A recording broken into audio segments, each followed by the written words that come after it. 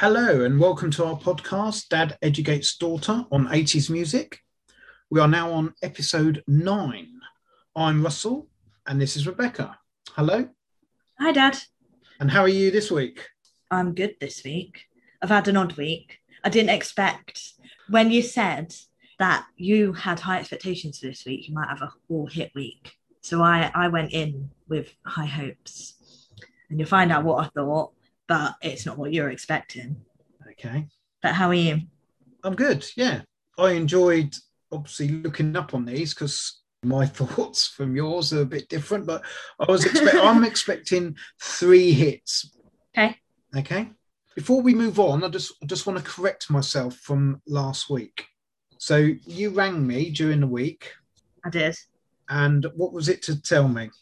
So the Police, I have heard a song that has sampled the Police's song, Every Breath You Take. And I was just listening to my own music, and it was a playlist that me and Connor Spotify makes because we have the duo package, and they make a mix, and I was just listening to that.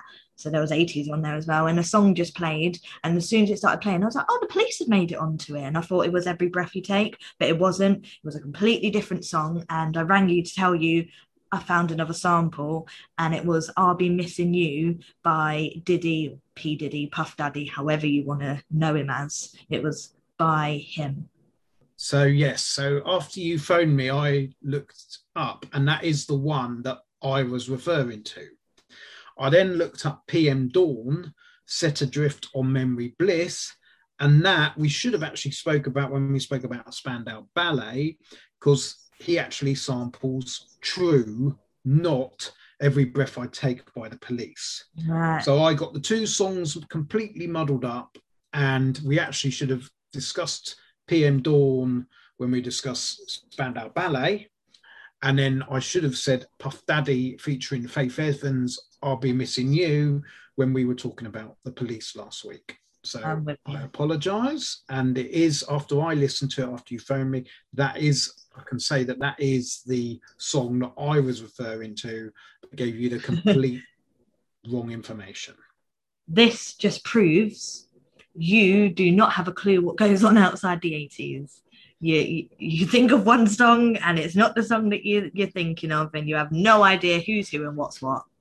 Stick to what you know. I was aware of both songs, but just got the artists muddled up with the... So I suppose I was thinking that PM Dawn had sampled the Police.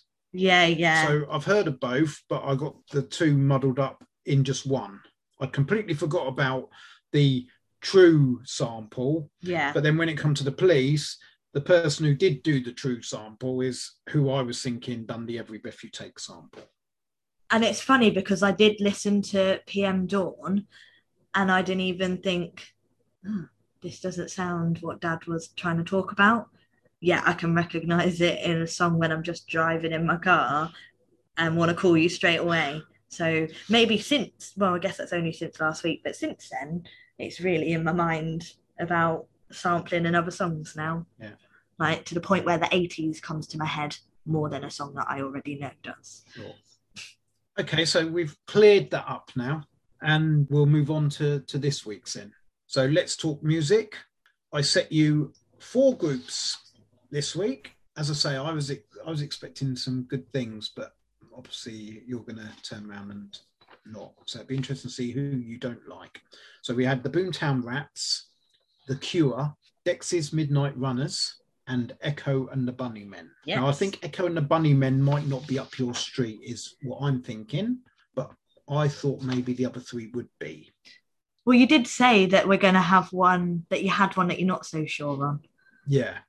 Boomtown Rats could be a bit like the Jam with you, but if you don't like The Cure, then we're not going to even bother continuing doing any more, because that would be a travesty and you're just not learning anything really. Or at least I'm not influencing you in the music of the 80s. So before we go on, let's ask the usual then. Best song of each of those that you listen to, if there is a best song for each. Oh, I always find a favourite song. Don't worry, there's always one. You haven't failed in the fact that I haven't liked any songs from any Okay. artist, even if they're a miss. I always find one that I do like. So you've not failed there. So Boomtown Rats was I Don't Like Mondays. The Cure, Friday I'm in Love. Dexy's Midnight Runners. Now these are the ones they had a big one, but I didn't go for the big one that I really knew, even though I had no idea they sung it. I went for Jackie Wilson Said, and Echo and the Bunnymen. I went for Seven Seas. Ooh, okay. Well, just to let you know, there was some little like there has been recently, because there has been some good hits either side of the 80s, but just only just. Two of the songs you picked weren't 80s songs. Oh, okay. I'm guessing Seven Seas was because of your reaction. Seven Seas was, yes. Yeah, yeah. Oh, won't be able to know the other one. Okay. Well, how many number ones do you think we are going to be coming across? I'm going for five. Three from The Cure and two from Dexy's Midnight Runners. Okay. You were one out. Four. Ah. Oh my goodness. I wrote four first. And before we started, legit, before we started this, I went, hold on a minute, I want to change something. And that's what I changed.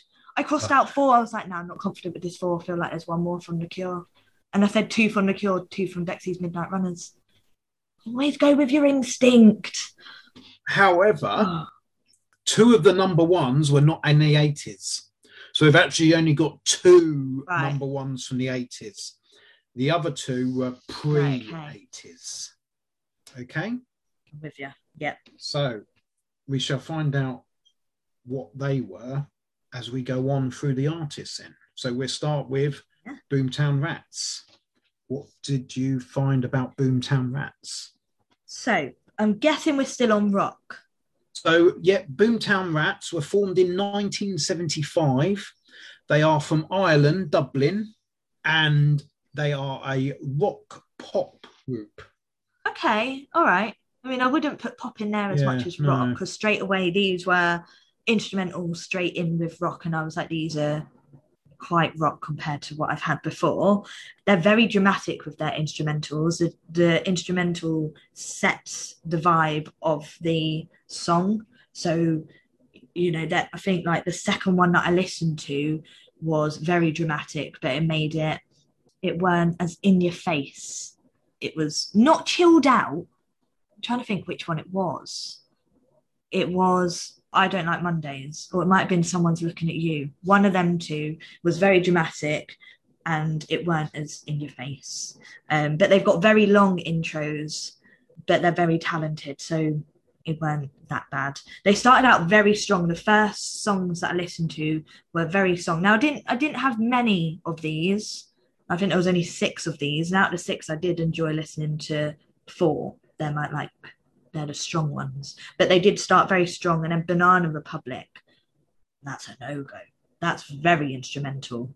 That took me back to very early 80s. I mean, this is still very early 80s. It's where we're still at. But I weren't expecting it after the like Rat Trap and I Don't Like Mondays. I weren't expecting it from what they started off as. And because they're very dramatic with their instrumentals, it reminded me of like being at a circus. Like I said, like their music, I feel like, yes, I'm weird. I feel like their music could be like in a circus just because it's so dramatic. I said about a rock and it's a bit band. You said no, they're definitely rock, and then you're saying they're from a circus. I don't put a circus with rock. I think it's because they're dramatic and the focus is all on the instrumental. Like there's more instrumental than there is I suppose with rock it's more about being a band, whereas with the synth pop and what have you, with rock it is more about the vocalist and the music, I would say. I mean, the vocalist is always going to be at the heart of any song, otherwise it's just an instrumental song. But I think with rock it's very much the instrument side, whereas with the synth pop obviously it's a different kind of music. No, I definitely agree. It's more as a, like you say, a band. You've got the talent, you've got people that are going to show that off, and they can put it all together rather than pressing buttons, and the main focus is from the voice. So but there just weren't as much content to their songs as previous ones that I've had. So did you watch any videos of them? Yes, I watched two. Funnily enough, I watched I Don't Like Mondays. I watched the actual video of that, and then I saw that they were at Live Aid. I was like, I want to see what this is like. So I clicked on the video, and it was them singing I Don't Like Mondays by Live Aid. And oh my God, I would have loved to have been there. Okay. There were so many people there. Do you know why they were at Live Aid? No idea, but they were there and they were doing Do you well. think they should be there if their vocalist was the main man of Live Aid? Their vocalist was the main man of Live Aid? Yeah. Who's their vocalist? He was the brains who got it all together. Bob Geldof is the vocalist Is that who that of is? Boomtown Rats. I thought I knew who Bob Geldof was, Yes. but apparently I don't. So yeah, Bob Geldof, who was behind Band Aid, behind Live Aid, he was, obviously with Majur, but he was the man who thought it up, was watching what was happening on the news and said, we need to do something. He was the one who was behind the camera going, give us your money and all this. He was the man behind it. He is the lead singer and the founder of Boomtown Rats. Well, I question who I've got in my head as Bob Geldof, unless I'm picturing him as an older person, because this is him in the 80s. But yeah, I wouldn't have been able to say that was Bob Geldof. You saw him at Live Aid. You saw the video of them at Live Aid. I did. And it looked amazing. Yeah. Well, he should be proud of himself because he'd done a blooming good job. I think he got knighted. I think he's now Sir Bob Geldof. I don't want to say for definite. I'm not surprised if he's done. I would be surprised if he wasn't. But I'm not 100% sure on that. But I think he was, at least he would have been an MBE or something. But I've got a feeling he might have been Sir. But I feel a bit bad for what I've written now. Yeah. I've written that they're scruffy and that he likes to touch his hair. I would say they definitely are. Yeah, they definitely are. Yeah. I mean, he's always been. Well, I guess if they're rock. Yeah. I guess if they're rock, I feel like that's a stereotypical way that you perceive someone, isn't it? But in I Don't Like Mondays, he likes to just touch his hair and just like put it back, and it's just like, oh, look at me. And I was like, all right, mate, calm down. But they're very casual, and I feel like they're very entertaining. Like I watched Rat Trap, and that was on. Funny enough, they didn't have many actual videos, which, to be honest, I did quite like. It gave me something different to watch, like watching Live Aid, and then I watched them on Top of the Pops singing Rat Trap, and I just think they're very entertaining. They know how to work a crowd, I think. So, and they look like they're actually enjoying themselves, which is good being in the music industry. But there's not that much to say on them. I've just looked him up. He's not a Sir, so I'd like to take that away. But he has got an OBE. Oh, okay. Or KBE, it says. See, I recognise him being all grey and scruffy. I don't recognise him in his younger days. I'm a lot younger than he is. So no, that is, he was the main, he was obviously the lead singer and the main man behind Band Aid / Live Aid.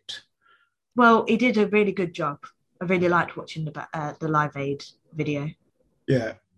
And I mean, to be honest, he does a lot for charity, so their last performance together, which funny enough was in 1986 after Live Aid, that's when they actually split. But their last performance was in Ireland at Self Aid, which was a concert in Ireland to raise awareness of unemployment in Ireland.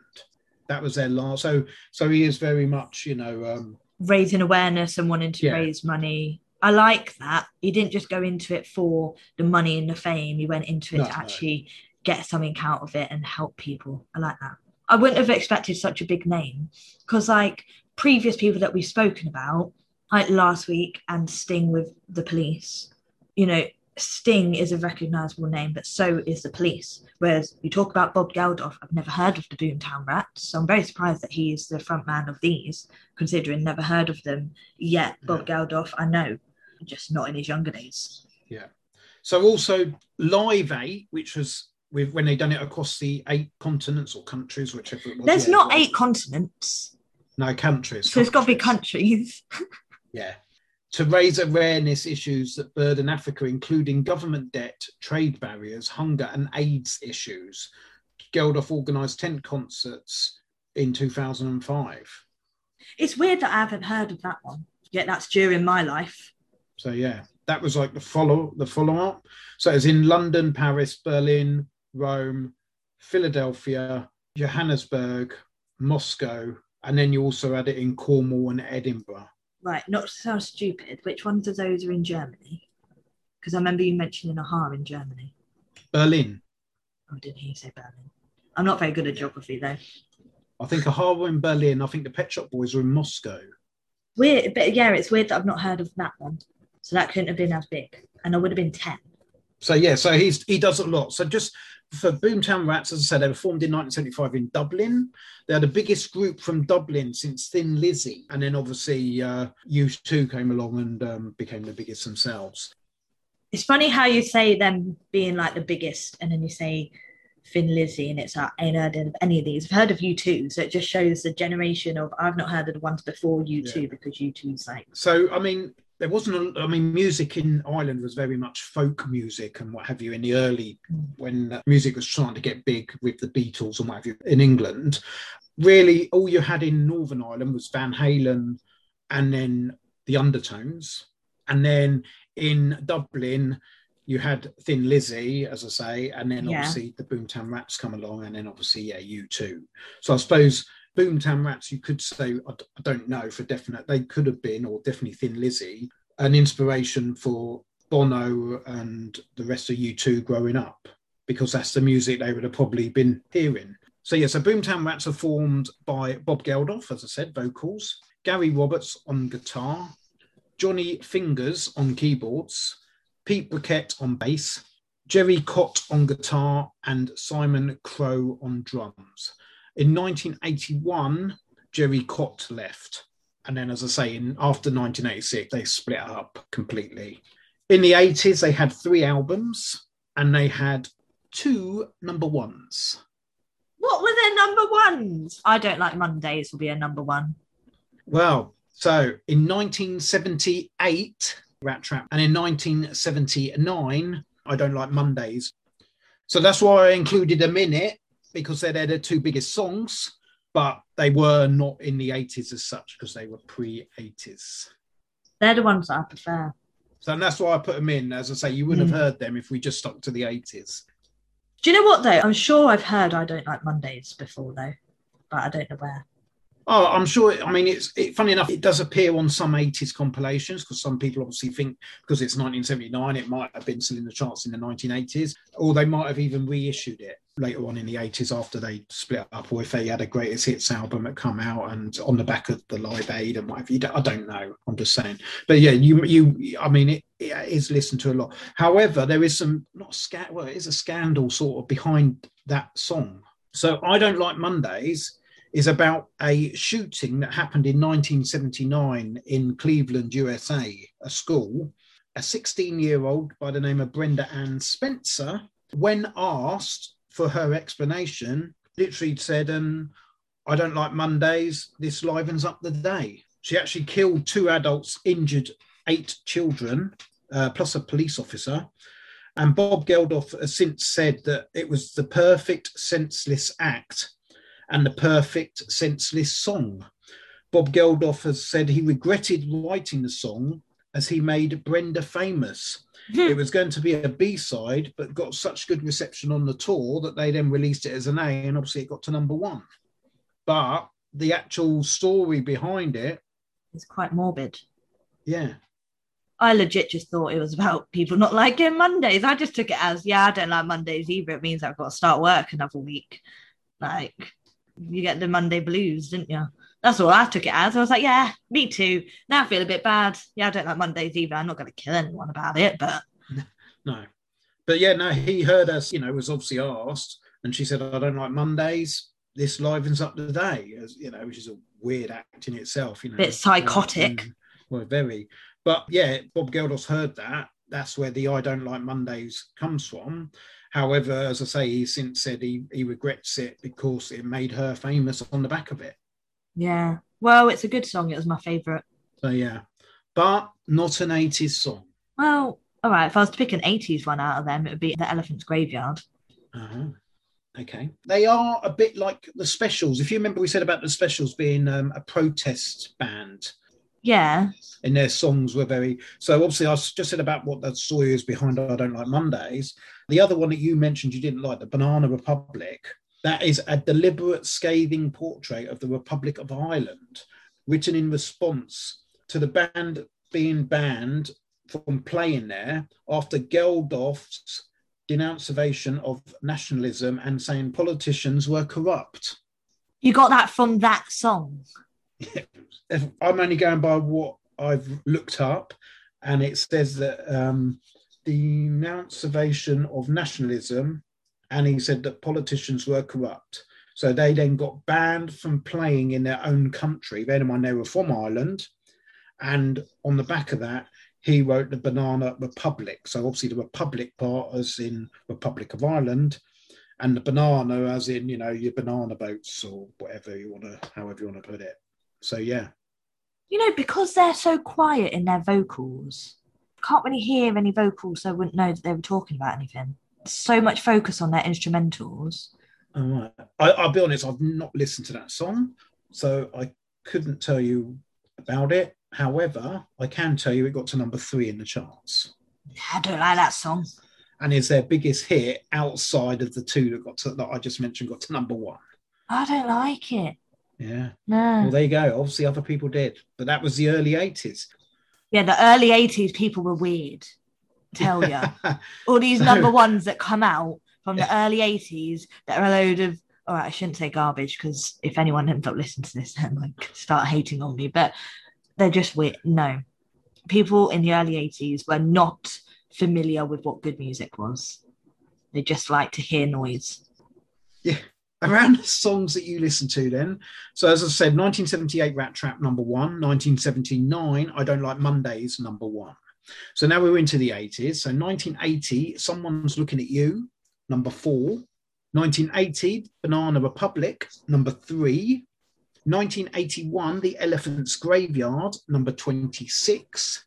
Oh. And then 1982, House on Fire, number 24.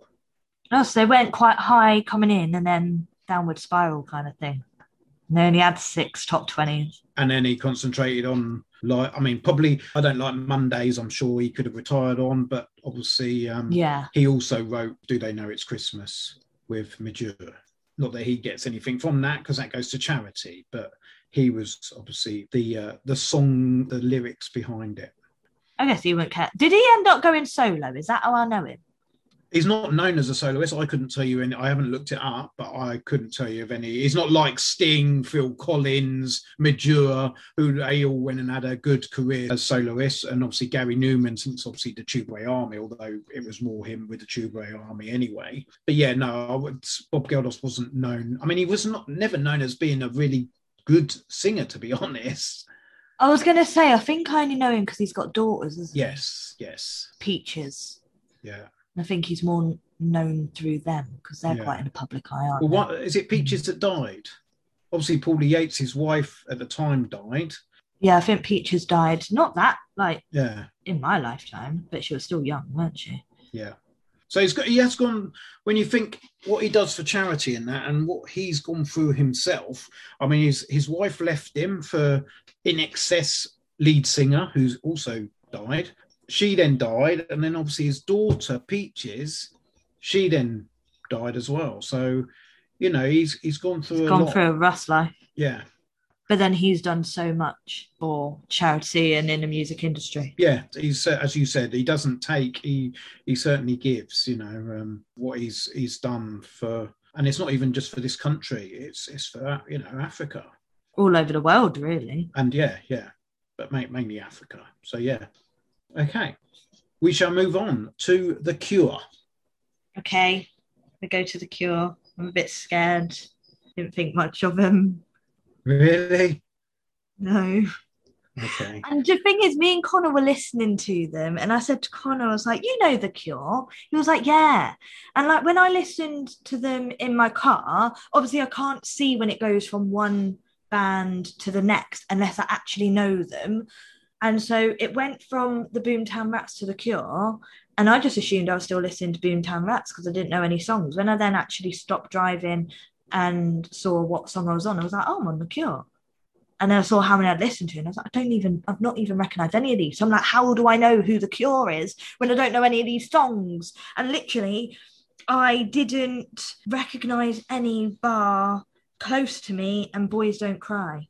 And even Boys Don't Cry, Connor was like, I don't really recognise this one. Oh, and the Love Cats. I recognise the Love Cats. But I only remembered that I recognised the Love Cats when I listened to it the second time. So I don't know whether I accidentally skipped it or weren't listening in my car at that point, because I was like, oh no, I do really recognise this one. But I didn't realise in my car to the point where I didn't know I was listening to The Cure.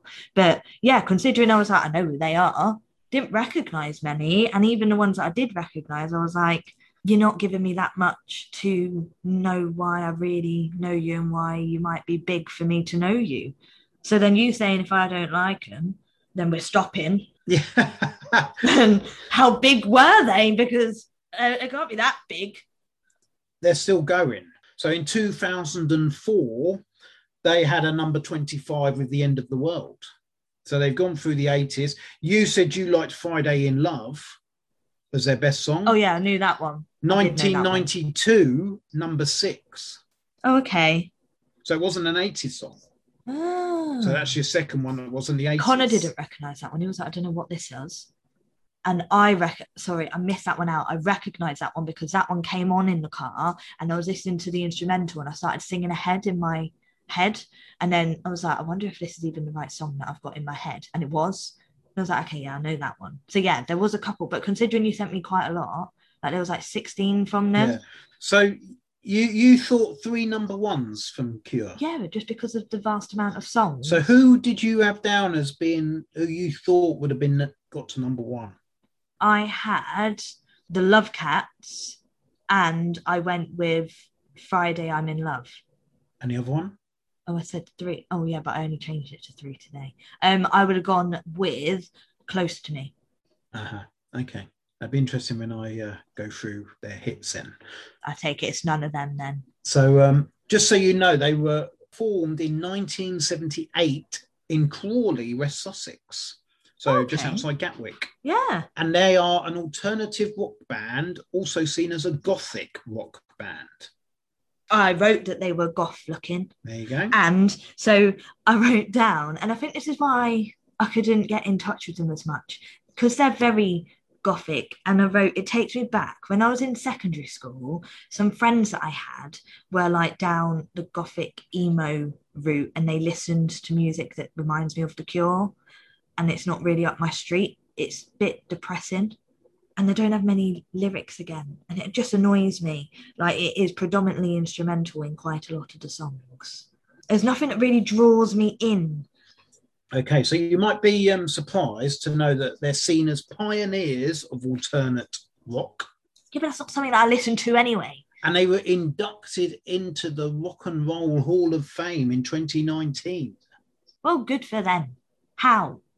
By selling 30 million albums worldwide.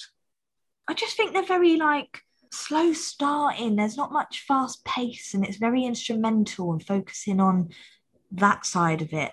I don't know what it is. There was just nothing that drew me in, nothing that kept me there. Like when I listened to them the second time at home, I was like, how many more songs have we got left of these? And Connor didn't really like them either. So I'm not sure why you'd be disappointed in me not liking them that much. I'll be honest, if I was to put money on who out of the 4 this week you were going to like, I honestly thought it'd be The Cure. So this is another Adam and the Ants. This is another Adam and the Ants episode where you like the Vapors over Adam and the Ants, which I just did not think was going to happen. And you've obviously done it again this week. I just can't explain it. They're just a bit depressing, a bit slow, but got that rock in there and just very instrumental. And there's just not much going for me to be listening to them. They're interesting to look at. Yeah. No, and that's fine. If it's not your, it's funny though that the one of the bands that you're now going to say, I mean, we won't go into it, but you're going to say is a miss, I'm guessing, is one of the bands that are still going in the, well, I don't know if they're still going, but as I say, in 2004, they had a number 25 and they had hits in the 90s as well. Well, I'll have a look at other songs. They might have changed. I'm sure 30 million albums worldwide is not a band that's failing. But obviously you wouldn't have been in that 30 million. There is many more people in the world than 30 million. Many more people in the world. That other group. So, yeah. Do you like them? I like them, yeah. See, I Yeah, wouldn't say this I is like something it. that you listen to. And you ever mentioned the song I like is In Between Days. No, Yeah, see, I like that. no. Lullaby, that was another one I like. Lullaby weren't that bad. But legit, out of the 16 that you gave me, I liked 6. Okay, that's fine. Well, so I will just go through who they are. So they've actually changed their lineup quite a few times since 1978. And Robert Now we're Smith, this who's far in, that doesn't surprise me. The amount of bands that changed their lineup. yeah, well, yeah, but Robert Smith, who was obviously the main songwriter and founder, he's the only ever present that's been with them. Right, okay. So you started Weren't there off with someone else or, like that? Or was it like Madness? oh, I can't remember. Might have been ELO with Jeff Lynne. Maybe. Might have been. The Cure was Robert Smith, vocals, guitar, and principal songwriter. And as I say, he's been with the Cure pretty much all the way through. Although he did leave, or he put the band on hold when he had a little got into helping or involved with Susie and the Banshees, who we haven't touched on yet. But he appeared in a video of theirs. I don't think he was actually in the group, but he appeared in a video and probably helped. I don't, without looking into him, whether he produced any of their music or whatever, I don't know. But he did spend a bit of time with them, and the Cure was on hold. But as we've said, they were still going in 2004, so obviously it didn't go completely. Michael or Mick Dempsey was guitars. Lawrence or Lowell Tolhurst was percussion. Dempsey left in 1979 and was replaced by Simon Gallup on bass and keyboards. Then you had Andy Anderson, 1983, on drums. However, he was sacked for destroying the hotel room and was replaced by Boris Williams on drums in 1984. Obviously, as I say, the group's changed quite a few times, so that is just what I've gone through that's the main lineup for the 80s, and then obviously it changed again in the 90s. However, as I say, they are seen as pioneers of alternate rock and were inducted in the Rock and Roll Hall of Fame. So, do you know what? When you first said that, and I said how, I can see how. You know, they're obviously definitely in that genre, and that's why I'm not the biggest fan of them. Yeah. Which is, again, I suppose, why because I'm not a rock and roll person. I don't see the Cure as rock and roll as such, but Status Quo, who you like, are the complete other end of the spectrum as far as rock and roll. You know, they are rock and roll. They're more fun. These are depressing rock and roll. These are rock and roll to me is like getting up and having. Yes, they're more depressing. It'd be interesting when we come to the Smiths, what you think of them then, is all I can say on that. We'll look forward to that one. So, yeah, they've had, how many albums do you think they've had in the 80s? Going by 16 songs, I want to say like 4 or 5. 7. Okay. 7 albums in the 80s. As I say, 30 million albums sold worldwide, and they've had 2 top 10 hits, no number ones. See, I thought they would. But it's more, I thought they would because of the vast amount of songs. So I assumed that they would have. Yeah. Because when there's more songs, I'm like, okay, so you're known more than the others. That's why I assumed. And then I just picked the ones that I thought would have done the best. Yeah, no, which is how I would do it. And that's how it would be if you don't know. So, yeah, they're 2 top 10 hits. Any guesses? And we're only talking 80s, so not Friday in Love, because as I said, they were 90s.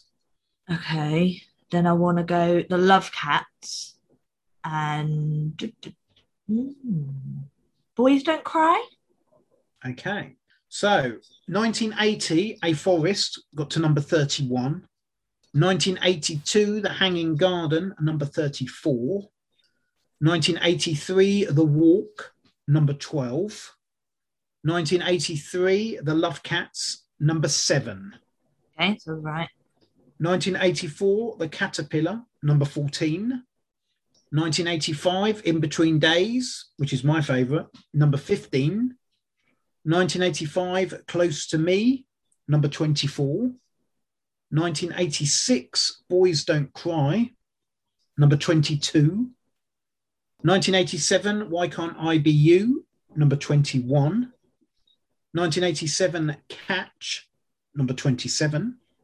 1987, Just Like Heaven, number 29. 1989, Lullaby, number 5. So their biggest hit was in 1989. That's their best one. Wow. And then 1989, Love Song, number 18. And then the others I gave you, which were in the 90s, was 1990, Pictures of You, number 24. 1990, Never Enough, number 13. 1992, High, number 8. Okay. So that's another top 10 of theirs, but obviously in the 90s. And then 1992, Friday, I'm in Love, number 6. So they dipped back in there. Yeah. And then, as I say, in 2004, The End of the World, number 25. They weren't really that great with chart toppers, really. But a cult band doesn't have to be a number one. In fact, in the 80s, bands didn't want to be number one. Well, I would. Right at the top spot, you like own the music world if you're number one. But in the 80s, there was so much competition. But I think it was also seen as selling your soul. Why? Because there was a lot of indie.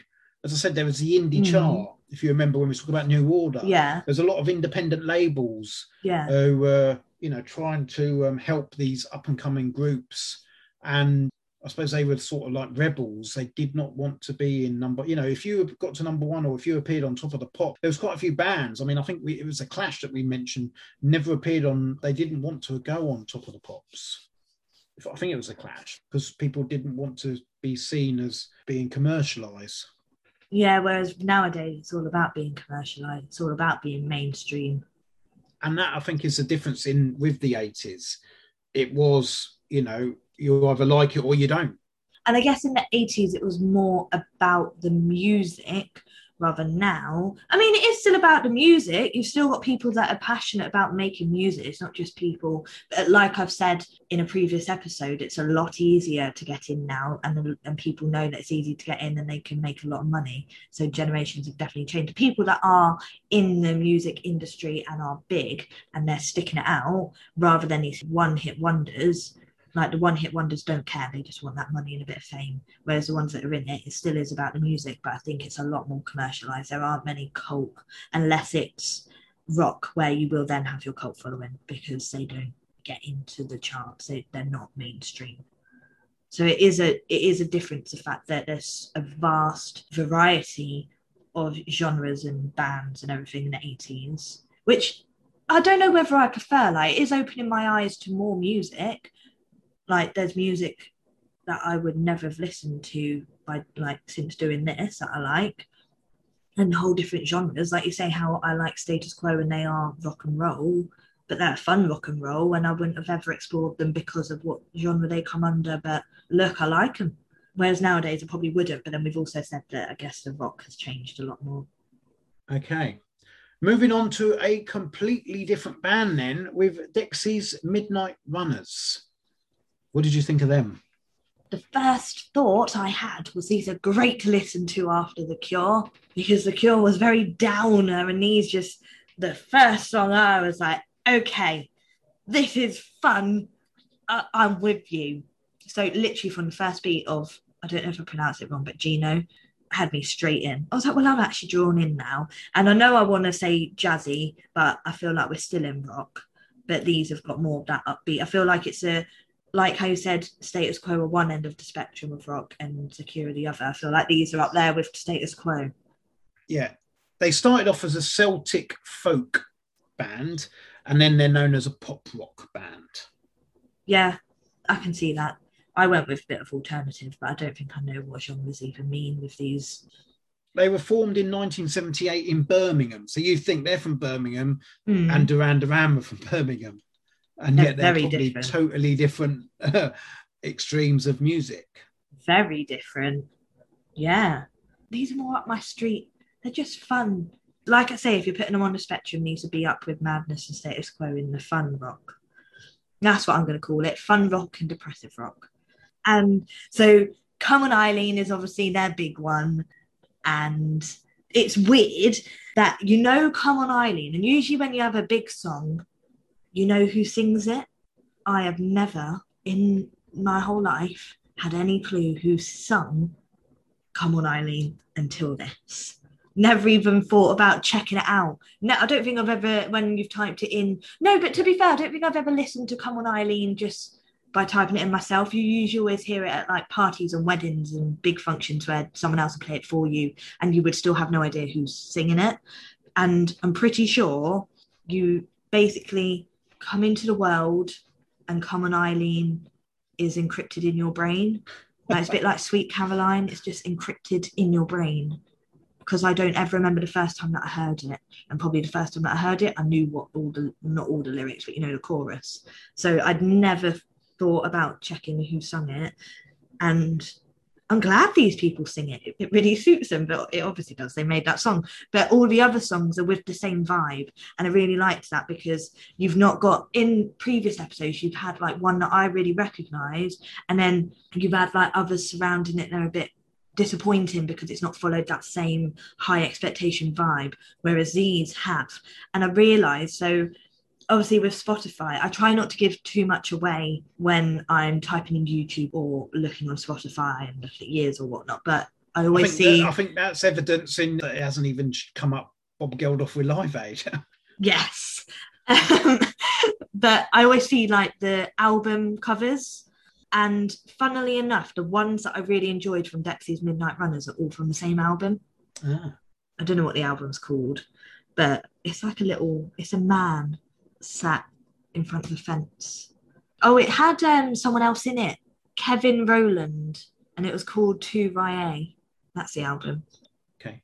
Dexy Midnight Runners were formed in 1978 in Birmingham by lead singer Kevin Rowland. So why does it say Kevin Rowland on that album art? Kevin Rowland and Dexy Midnight Runners. Did he leave? Did he just decide it might have been a bit like Gary Newman originally, that he was the main man and then said, maybe. But yeah, Kevin Rowland formed them. He was the vocalist, guitarist. Jim Patterson, trombone. Pete Williams, bass. Pete Saunders, keyboards. John Jay, drums. Steve Spooner, saxophone, and Jeff Kent, drums.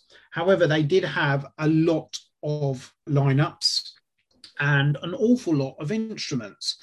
So I'm just going to go through the list of instruments that this group has had over at the time. And I don't think we'll come across another band anything like them. So are you ready? Go on. So we'll start off with guitar. Obviously, Kevin Rowland, he was the main person, and he played guitar. So we had guitar. We got trombone. We've got bass. We've got keyboards. We've got drums. We've got a saxophone. We've got trumpet. We've got banjo. Oh. We've got flute. We've got violin. We've got an organ. We've got a piano. Oh, my goodness. We've got a mandolin. We've got an accordion. We have a horn. We have vibes. Now, I looked up what vibes was because I don't even know what vibes is. And it's a vibraphone. And it looked like a xylophone. And obviously, going by the sound, by what it's called, a vibraphone and a xylophone, obviously very similar, but obviously it gives different music. But that's what a vibes is. We've got a viola, which is a large violin. So an assortment of instruments from your normal guitar and drums and keyboards and bass, and then you've got a banjo and a flute and a vibes and an organ, a horn, an accordion, So these guys should have called themselves Dexy's Midnight Orchestra instead of the blooming OMD and ELO having orchestra in your names. These are an orchestra. They should have had orchestra in your names. Sell it right, guys. But blooming heck, that is a lot. Yeah. So I wasn't going to write down all the people that have been in the band because there's so many. There was, I believe me, there was at least 20, maybe 30 names. Wow. But I just wrote down all the instruments that have been used. Now, whether they were used, that it might have been that they played. Well, I wouldn't have thought they'd listed it if they didn't play it. But yeah, they could have been listed as he's a mandolin player and an accordion. Yeah. The accordion. And in some songs you might have this many being played and some you might only, Well, having all that. But then it's weird because then I watched these on Top of the Pops and there weren't that many on the stage. So I don't know what they were doing unless they had some people off the stage because there were so many, but I didn't see them. I wouldn't have guessed they would have had loads. So there's been at least 3 during the 80s. So we had Dexy's Midnight Runners Mark 1, was in 1978 when they formed to 1980. Mark II was just 81 to 82. And then Mark III was from 1982 to, I think, 1987. So they've gone through 3 separate group lineups in just a matter of... Like 5 years? Yeah. Well, the first 2 was literally 78 to 80 and 81. So by 1978 to 1982, they won Mark III by the end of by the time of 1982. Wow. So, yeah. But no, I thought these were really fun. Okay. They only had one mellow song, which was the last one, Because of You. But still, I liked it. But it was kind of like, why go mellow for? Bring back the fun kind of thing. They like to wear hats. I want to know if they got a thing like hats. No, well, they're more. I mean, Kevin Rowland was sort of like was it a bobble hat sort of? Not a bobble. Yeah. About the bobble, yeah. But they're more known for their dungarees. I wrote that they wear a lot of denim. Yeah. And they like, yeah. That's what I would say. They were more. Kevin Rowland was, because he always had I don't know what you call it, not a bobble axe. He didn't have the bobble on the top. It was like a beret. Yeah, I saw, yes, it was a beret. That's it. No, it wasn't a bobble axe. It was a beret. Yes, it was. It was a beret. But they were more known for their dungarees. And that's what they actually wore in Come On Eileen, if you saw the video. Yeah, I did. They look French, by the way. I don't know why. But they've got like all of them. Yeah, probably. And then all of them have a really thin moustache, goatee type thing, and it makes them look French, and all of them are like it. But these don't come across as clones, even though they match their outfits, but they all do look different, even though you've got some of them with perms, some of them with mullets, but they just look like they were having fun, and I like a bit of fun. Well, they had so much fun they got banned from Top of the Pops. Why? So the song that you like, Jackie Wilson Said, there was a darts player by the name of Jockey Wilson, and their nickname for the song was Jockey Wilson. Right. And then when they went on Top of the Pops, they got a picture of Jockey Wilson put on the stage, and people were thinking, "Oh, they singing Jockey Wilson Said, not Jackie Wilson." But it wasn't. They just put it up there as a joke. But obviously, the bigwigs at BBC in charge of Top of the Pops didn't like the joke. And they never played on Top of the Pops again. Really? Well, that's very, what's the word? I don't know. They're wimps. BBC are wimps. They can't take a joke. So, yeah. So, I said to you at the beginning, 4 number ones. However, I also said that 2 of those were outside of the 1980s, of which you've had already with the Boomtown Rats. Mm-hmm. And we've already had The Cure, who you thought had 3 number ones, or at least 2 number ones, and changed it, and they had none. So we still got 2 number ones to find. Do you think Echo and the Bunnymen have got some to come? No. Or are you going with Dixie's Midnight Runners?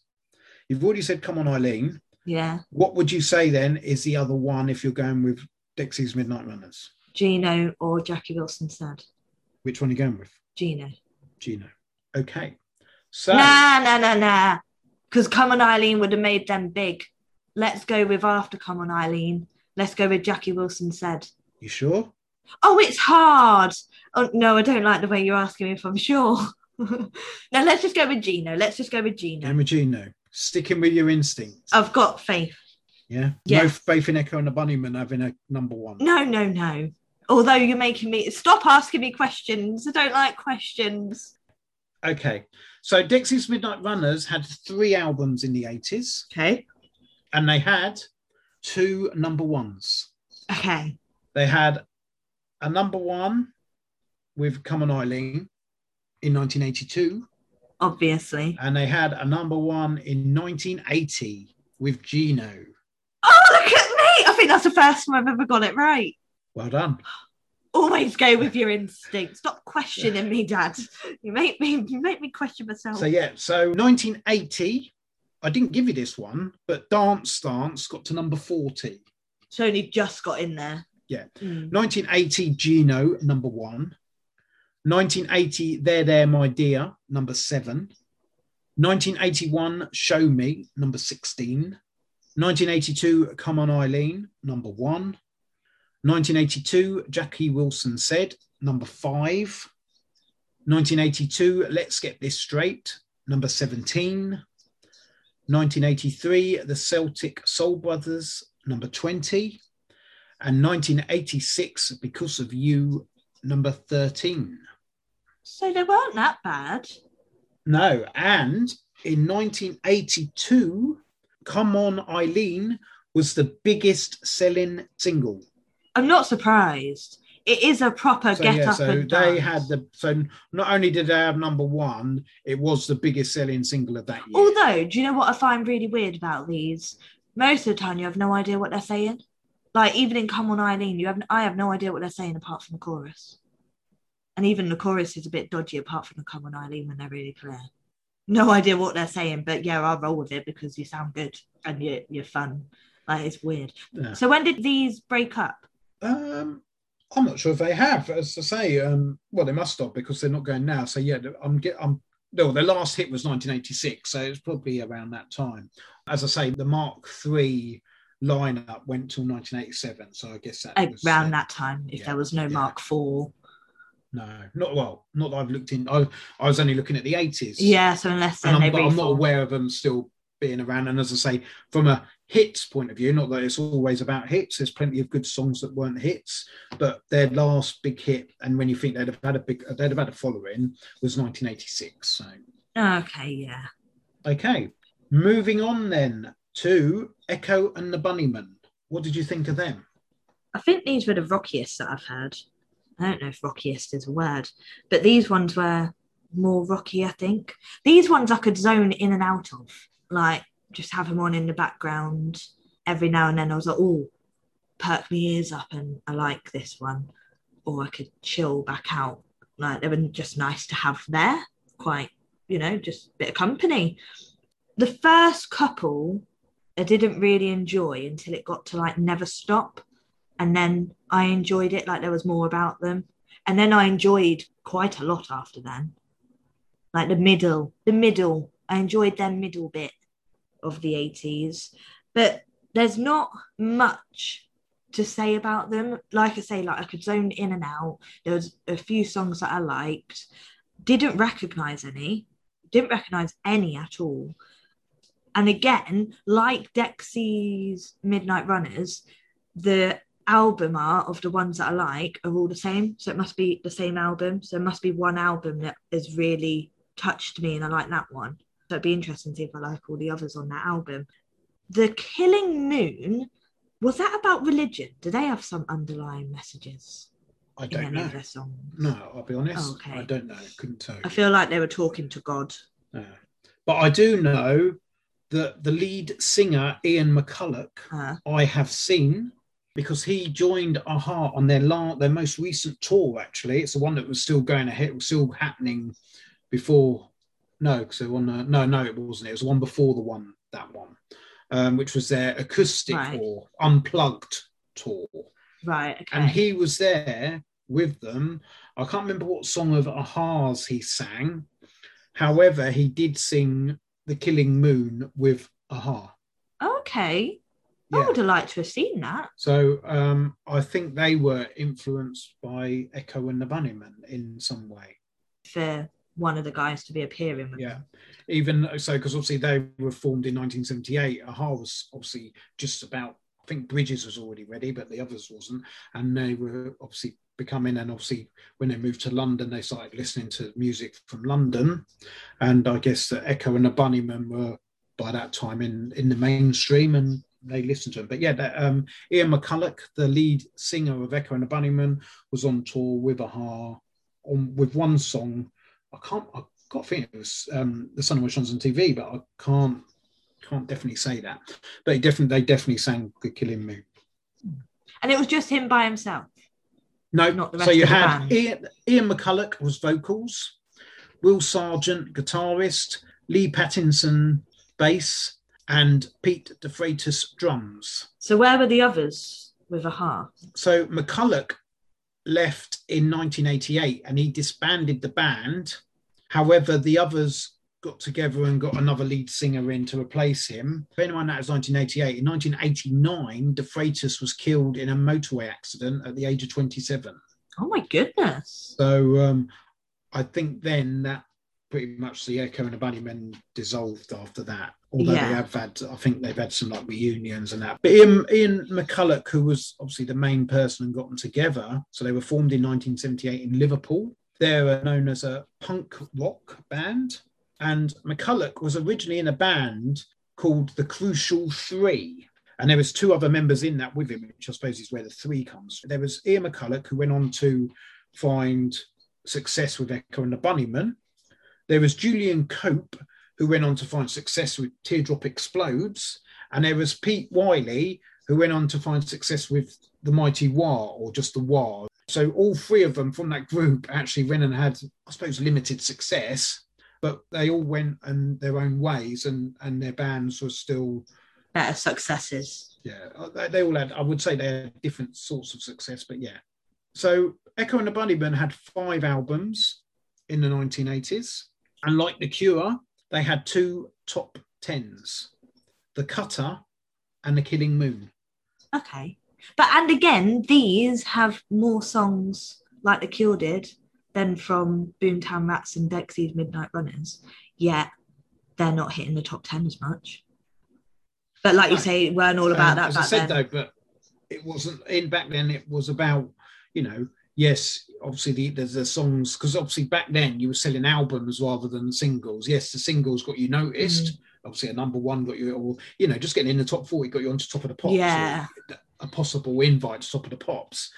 And then, you know, once you're on Top of the Pops, you're going out to, obviously, bear in mind, we didn't have the amount of TV channels you've got now. So getting on Top of the Pops, when you only had 3 TV channels, the chances are that someone, especially like teenagers, were watching Top of the Pops. So then your music is going out to that age group who are the ones that are going to go out and possibly buy your single or album. So yes, there was that commercial. It was, I suppose, whereas you're saying now it is commercial, but here it was very narrow. If you got onto Top of the Pops, you're getting into the household of X amount of millions of people who are then going to go out and buy your single. Whereas now it's not about the album, because you can obviously download any song from the album without downloading the whole album. Whereas obviously back then you had to buy the whole album. You couldn't just download or just buy, or unless it was a single, you could go out and buy the single. Could you imagine how much this would be costing me if I had to buy every blooming album that you're sending me songs off? Yeah. I'd have every album going that the 80s ever produced, and I'd be bankrupt.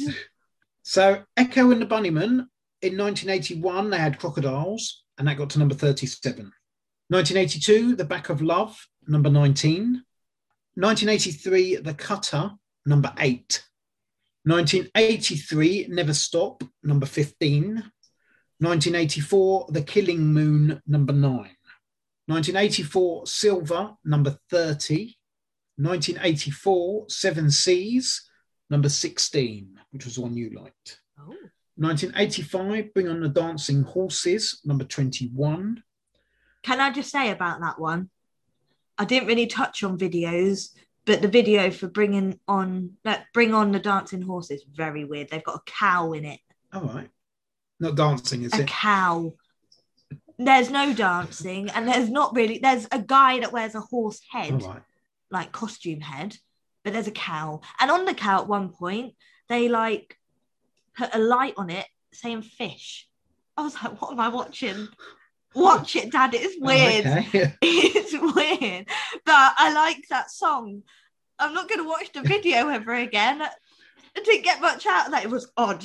Right. And at the very beginning, it was like quite dark, and you could have mistaken the cow for a horse, especially because they made it go, well, obviously the horse didn't make the noise, but they made the noise of a horse. And I was like, okay, there's the horse. Then you actually see the cow, and I'm like, hang on a minute, that's not a horse, it's a cow.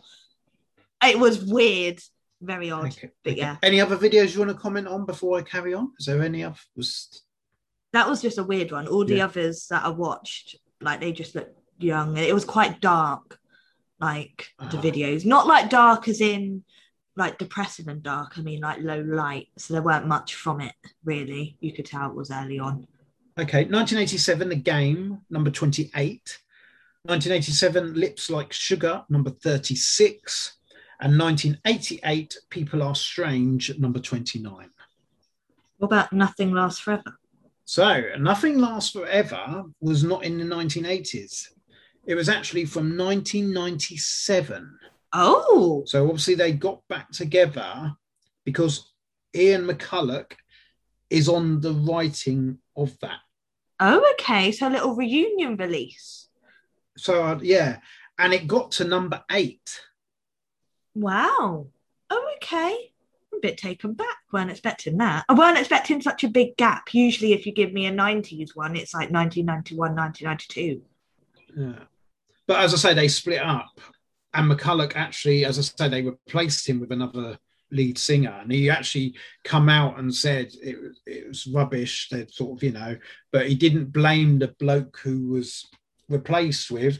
He blamed the people that had, I can't remember if it was Will and Pete, who unfortunately died, or whether it was Lee, the patents and the bass. But anyway, he blamed 2 of them, and definitely one of them was Pete, who, as I say, unfortunately died, and said he blamed, they're the ones that wanted to keep the band going, obviously replaced him, which obviously they were right to.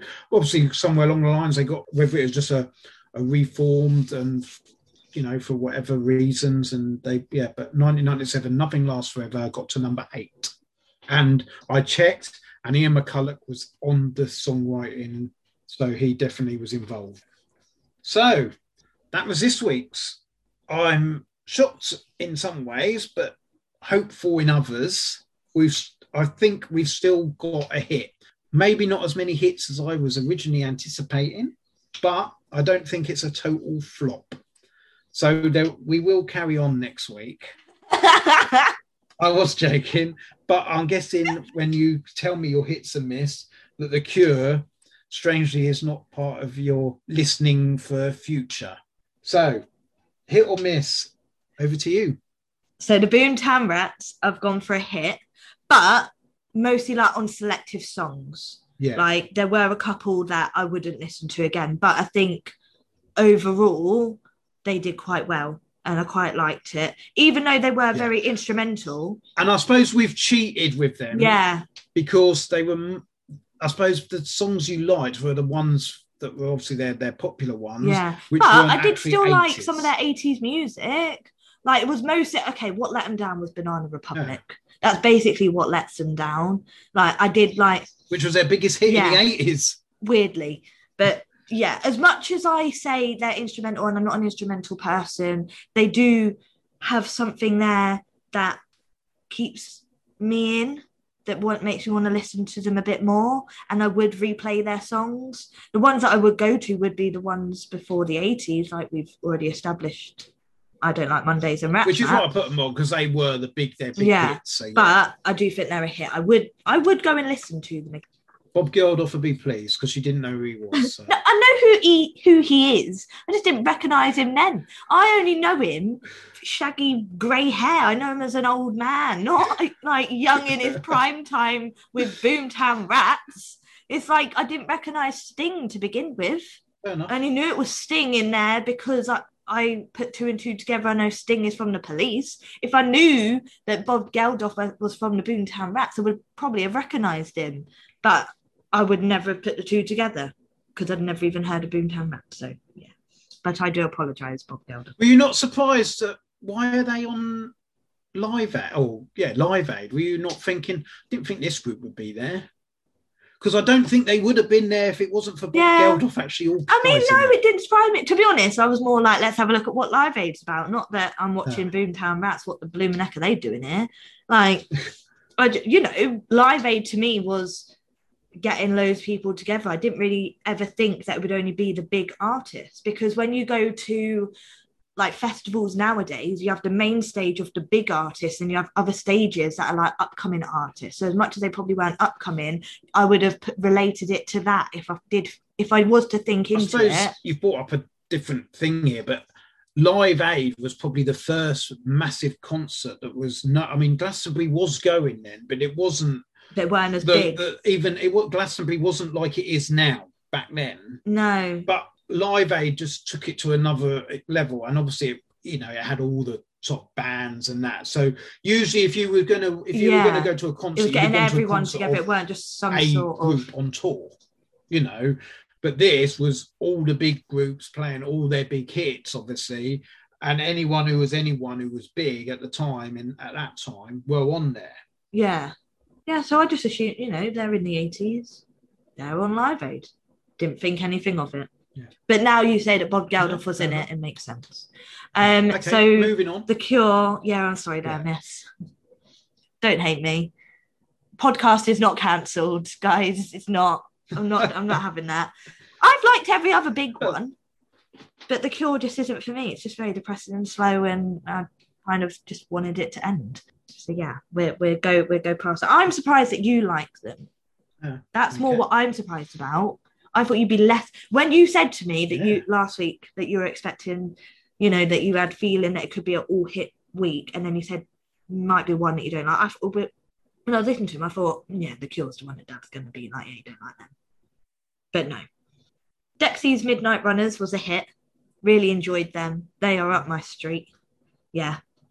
And Echo and the Bunnymen, I put a hit / a miss because they are good, but a few of their songs do let them down.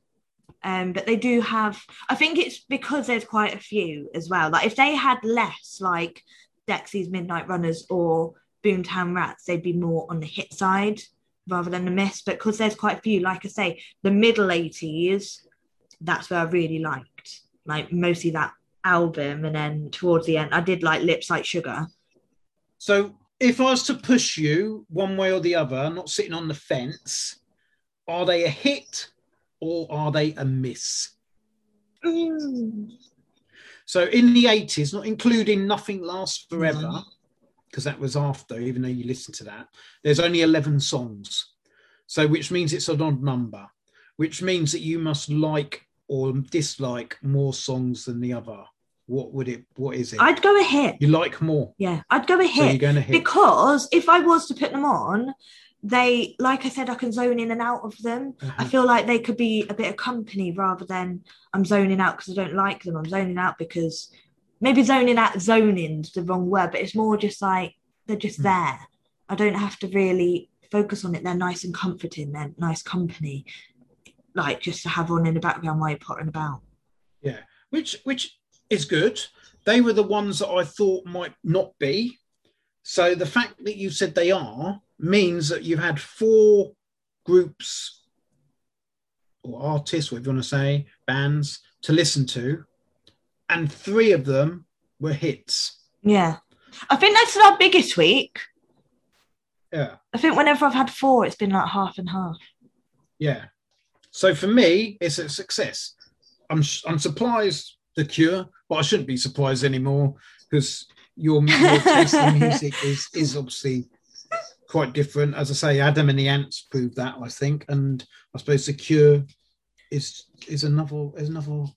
My taste in music isn't different. It's just I don't really have a taste in music. Not gonna lie, I just listen. If I like you, I like you. If I don't, I don't. But The Cure, no. That's fair enough. I prefer Adam and the Ants over The Cure. Really? Oh. Yeah, and that's saying something. Okay. Well, I'll still take 3 hits against 1 miss. So that's a good week. Yeah. And what I was expecting from this week, just probably, as I say, the different bands. So going on to next week then. I can tell you're... Wait, I've not got the Smiths, have I? Because you said it would be interesting when you get to the Smiths. And I feel like I need a break from that because if they're anything like The Cure... So we are moving away from the rock. Okay. All right, let's go. So next week you have got Depeche Mode. Have you mentioned them before? We might have. I don't know. Have you heard of them before? Yeah, but I feel like only because you've mentioned them. All right. Human League. Oh, okay. All right. Yeah. And Vangelis. Who the blooming heck is that? Vangelis. Okay. Yes. So that's your 3 for next week. Right. Okay. And we're moving on from rock. Okay. So, okay. We'll see how this goes then. Yeah. So I look forward to finding out what you've thought of what you're listening to this week. or during this week and lead up to next week's. Let's see how discussion. it goes. I've got high hopes for Human League. So I do think, but imagine I turn around and go, no. Then you'll hate me. So I do think I've educated you this week, because you found out that Bob Geldof was in a group and it was Boomtown Rats. I also think I've educated you this week in letting you know who sang Come On Eileen. Yeah, would never have known. It could have got all the way to my wedding, and I could have gone to the DJ. Yeah, we need a bit of Come On Eileen to get the crowd up, and I probably still wouldn't have known, because the DJ would be like, yeah, I'll play that for you, and no one would have told me the next. So yeah, now I'll be walking up to people and go, Come On Eileen, Dexy's Midnight Runners. Yeah. They didn't know that, did you? However, as far as the influencing goes, I mean, yes, I've influenced you in you've listened to 4 bands and you like 3 of them. But obviously, yeah, I haven't influenced you in as far as The Cure go. You don't like them, and I understand. As I say, it's obviously not your type of music, and no different, as I say, when you shocked with Adam and the Ants. But put it this way, when I'm liking bands that aren't as big, like the Vapors, surely that and makes you Cats. feel better. Oh yeah, because they're not groups that you would even hear about. I mean, funny enough, when we spoke last week, the only group you'd heard of was The Cure. Yes, which is why, and I don't know why. There's nothing there, really. I mean, there was a couple that I recognised, but not to the point. They're not as big songs like previous, when I've been like, oh yeah, I know Spandau Ballet, and I know Durand, like, and I know Madness. Like, do you know what I mean? Yet then, the only song that was massive enough for me to have heard of, no idea who bloomin' sang it until this week. So it's very weird. Yeah. So no, I feel I've achieved in what we set out with the podcast. It's a shame it's the last one, but you can come on here next week and discuss the songs I've just given you. And no, I'm only joking. But yeah, no. It was interesting in listening to how well you liked it, I suppose, Dexys Midnight Runners outside of their big hit of Come On Eileen. You know, the fact that you like Jackie Wilson Said, okay, yes, it was still a hit with number 5, but it wasn't their biggest hit. And even Gino wasn't, you did when you was guessing who was the other number 1, but you know, the fact that you like that, and also the fact that you did like Boomtown Rats and Echo and the Bunnymen, I think was good. So yeah, so we will see what you think of next week's. Yeah. Okay. On that note, I will say good night, goodbye, and we'll look forward to next week. Have a good week listening. Yeah, and have a good week researching, Dad. Cheers. I'll speak to you next week. All right. See you. Bye. Bye, Dad.